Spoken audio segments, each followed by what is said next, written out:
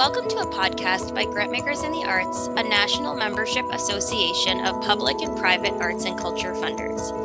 I'm Sherilyn Seeley, GIA's Senior Program Manager. It is a matter of fact that there are large disparities between the grant funding received by Alana or BIPOC organizations versus the grant funding received by white organizations.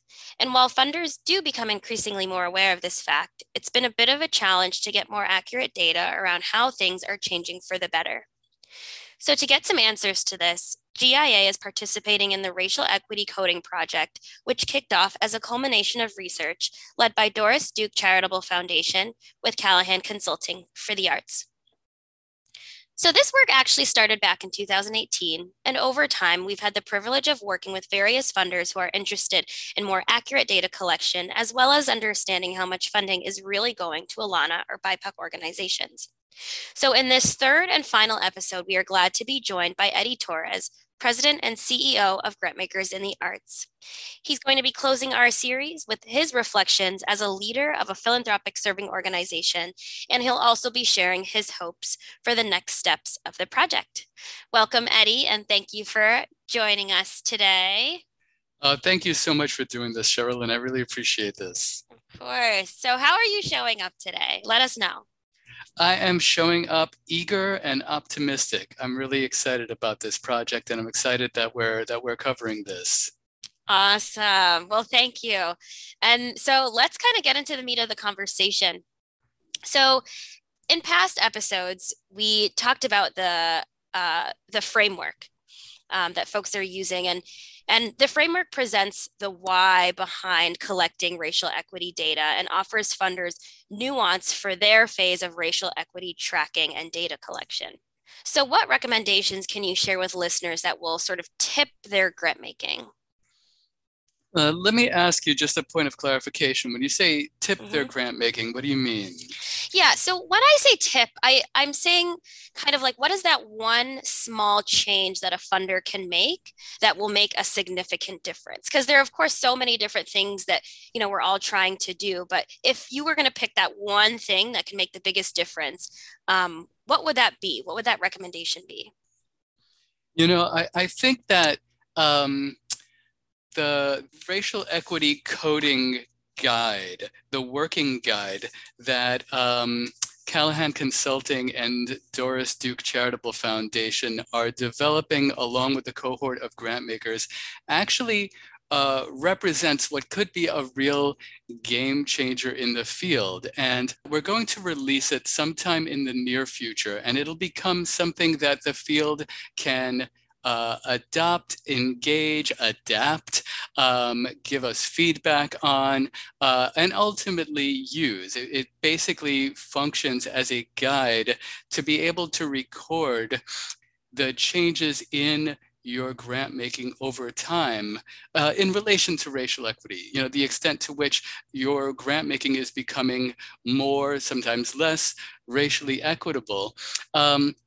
But, it's really developed as kind of a retrospective guide. That is to say, you look at at the end of your year, you look at the prior year, et cetera. And I think it's a great guide to inform how you assess racial equity in your grant making. But I think that the really exciting opportunity that it presents is to inform your grant making from the start, so that it goes from being retrospective to being prospective. As we've been going through this project with a bunch of other funders, Duke, obviously, Hewlett, Jerome Opportunity Fund, folks have basically said some version of, well, of course, racial equity is a criteria that we apply when we're making our grants, which is fantastic. But they're still having to go through a bit of a process in documenting after the fact the extent to which the grant, each individual grant, was by, for, or about BIPOC communities. And basically, my argument is this is a great opportunity to make that kind of documentation of to what extent your grant your funded project or your funded organization is by, for, and about BIPOC communities, make that a part of the determination, a documented part of the determination from the start. So this way, your subsequent coding after the fact, one, is just easier. Mm-hmm. And two, you're able to document changes over time. So I think that this becomes something more than just a recording device, something more than an assessment device. It actually becomes part of your process for the considerations that inform your grant making. I think that is the really, really exciting opportunity, or one of the exciting opportunities within this that could actually really have a big, big impact on the field. Yeah, that's great. Thanks for going into that, Eddie. And it just kind of reminds me of like years past when I'd hear about what different foundations or funder organizations were doing, maybe looking at the board to see like what the racial demographics are, maybe looking at different aspects of what the grantee or potential grantee is bringing to the table. And so I think that's excellent, just kind of thinking about these things in advance as part of like that kind of prerequisite or like pre-screening process. I think will be really helpful. So thanks for naming that. So this project's inception took place before 2018. And so what are some of the highlights of the project as you've seen it take form?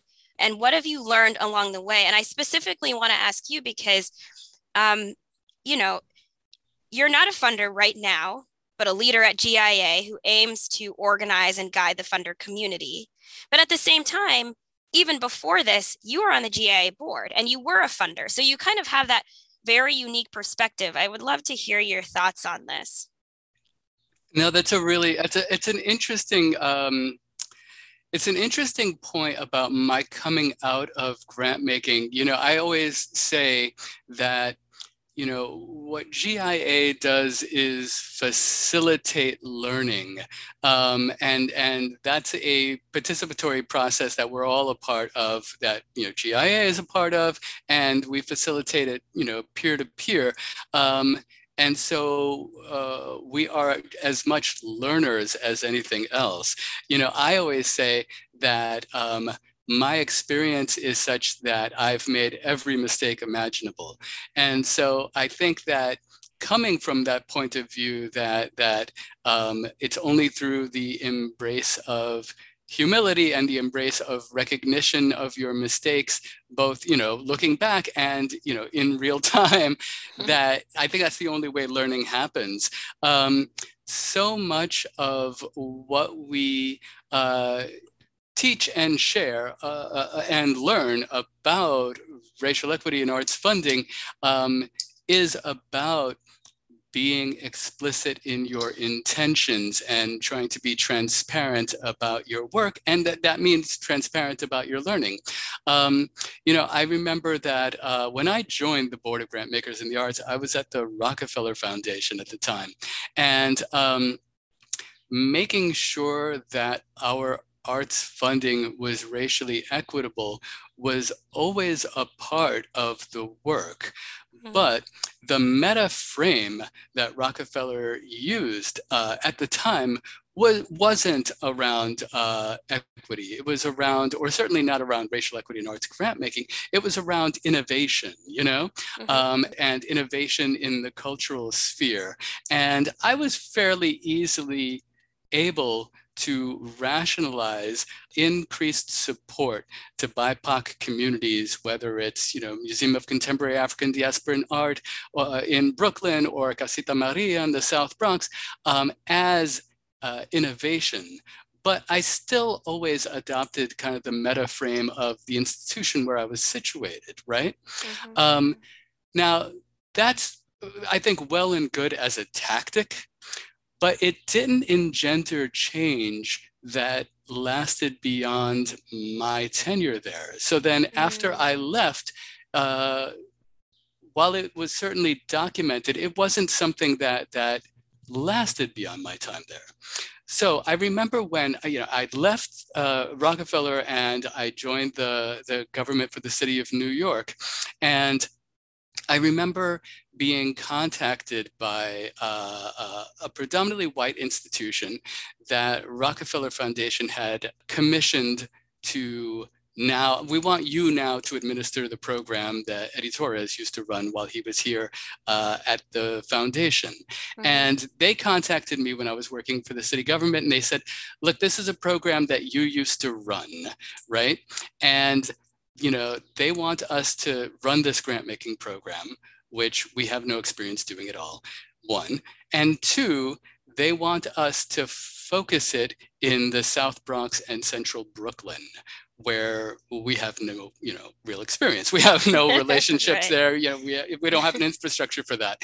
And, since I had gone to the city, I had basically taken the opposite tack that I'd taken at the foundation, which was to be really explicit about increasing support to BIPOC communities. And we'd actually established our capacity building program there to resource communities that actually included the South Bronx and Central Brooklyn. And so we were paying the salary of a coordinator for sort of cultural organizing in those communities. So then I was able to say, oh, hey, look, I appreciate your candor, to this institution that was running the grant program for Rockefeller now. I said, I appreciate your candor. Luckily, we actually have a paid cultural organizer in each of those communities. Their job is to coordinate with the BIPOC organizations in those communities. Let me just broker the introductions. So I had gone from being kind of, doing this under the radar, kind of thinking I'm slick strategy to an explicit strategy that considered systems and considered how do you resource those systems for sustainability. And that's how I was able to let that change last beyond me. Had I not done that, that would have just, withered away in my absence. It took me that time to realize that, one, you need to be explicit, and two, you need to resource systems to sustain things over time. That's right. Thanks, Eddie, for that. I appreciate you kind of naming that very specific change, like before and after. The key there was being explicit. Like that was what made such a significant change. And that's what you did as a funder. And what I hope listeners can kind of be inspired by that. Did you find that that was sort of the same thing with a lot of the people in the cohort, that being more explicit over time kind of helped the project take a little bit more form, or something else? The short answer is yes, but I think that what really impressed itself upon me watching this project evolve, watching the racial equity coding project evolve, was just the embrace of nuance that has been involved all the way through. And that anything that involves an embrace of nuance involves time.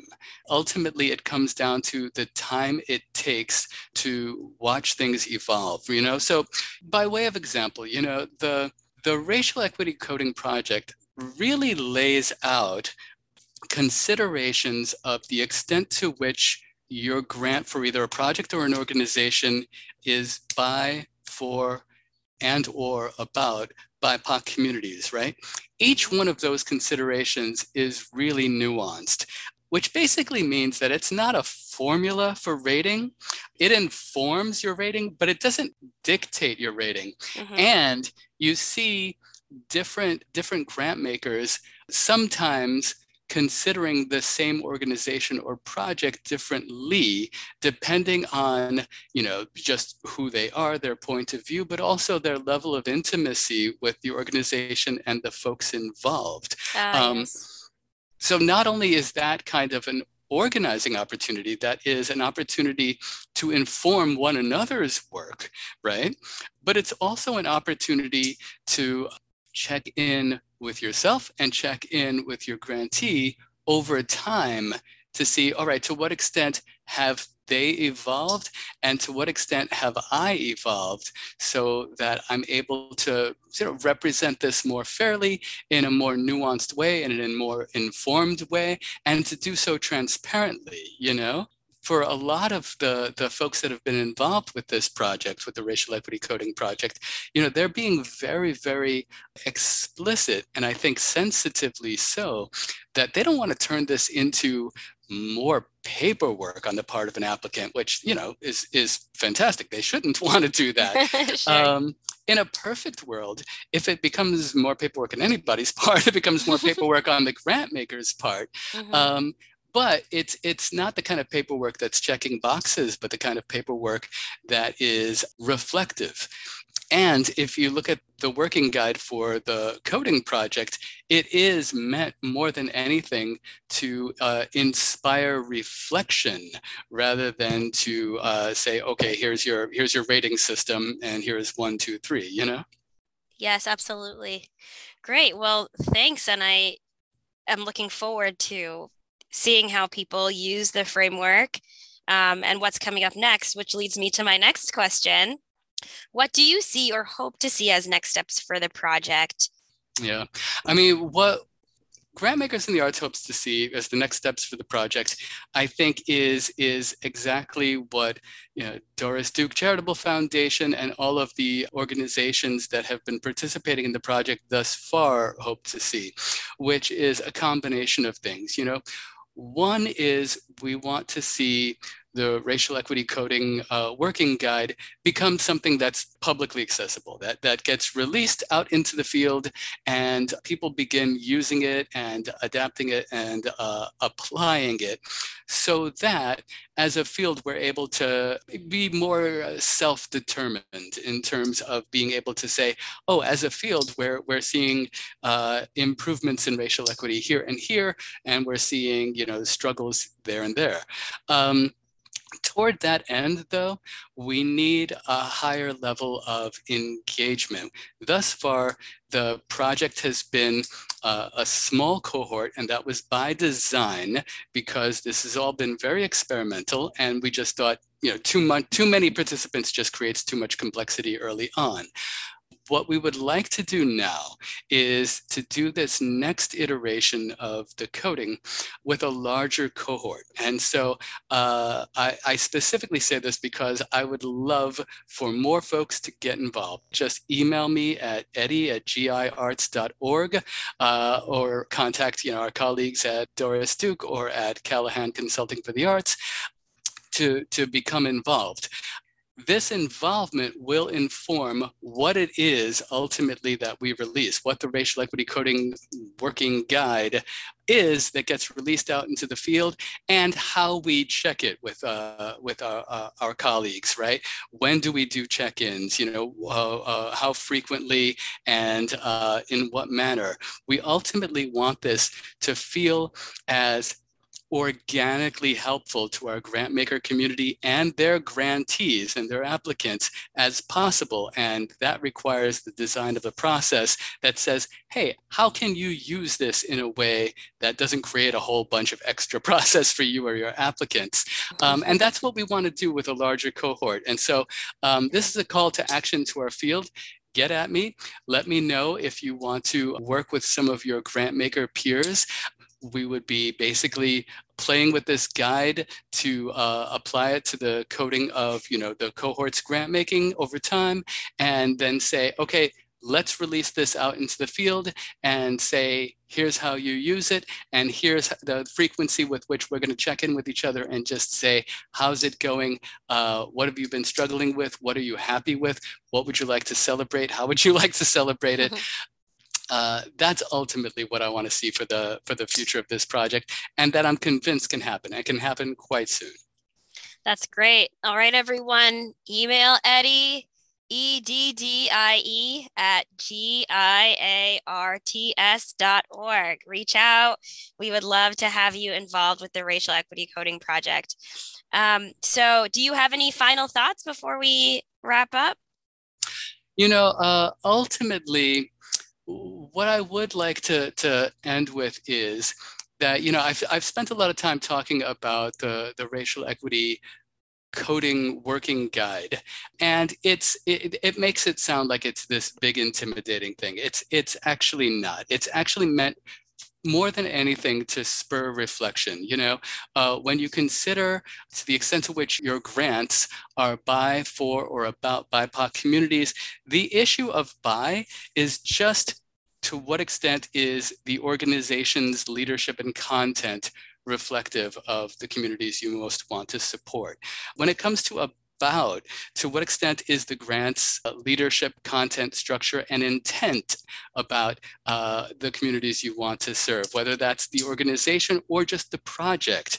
And when it's the issue of for is about the grant's beneficiaries and intent, and these are all subtle.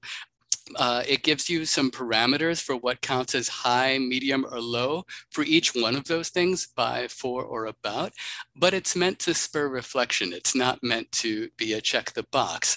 That means it does require more time, but it does give you more space. That is to say, more space in your head and in your heart to consider these things so that they're not proscriptive, but they're in fact an aid. So I'm really excited about it. All right, awesome. Well, thank you so much, Eddie, for joining us. You offered so many incredible insights. Some of the hot takes that I might highlight right now are being explicit about what you're doing as you review your funding toward BIPOC and Alana communities, organizations, and embracing nuance, and also being open to change as the project develops and learning continues and exploration continues. So thank you so much for that. And to our listeners, we look forward to continuing these conversations. So be sure to tune into other episodes of our GIA podcast series. This was our last episode of the Racial Equity Coding Project, but stay tuned for more. Be sure to follow us on Facebook at GIA Arts, Twitter at GIA Arts, and Instagram at Grantmakers in the Arts. If you would like to get involved with the Racial Equity Coding Project, remember, reach out to Eddie at giarts.org. And if you have general questions about the podcast or anything else, feel free to reach out to me, Sherilyn Seely, at Sherilyn at giarts.org. Thank you so much for listening.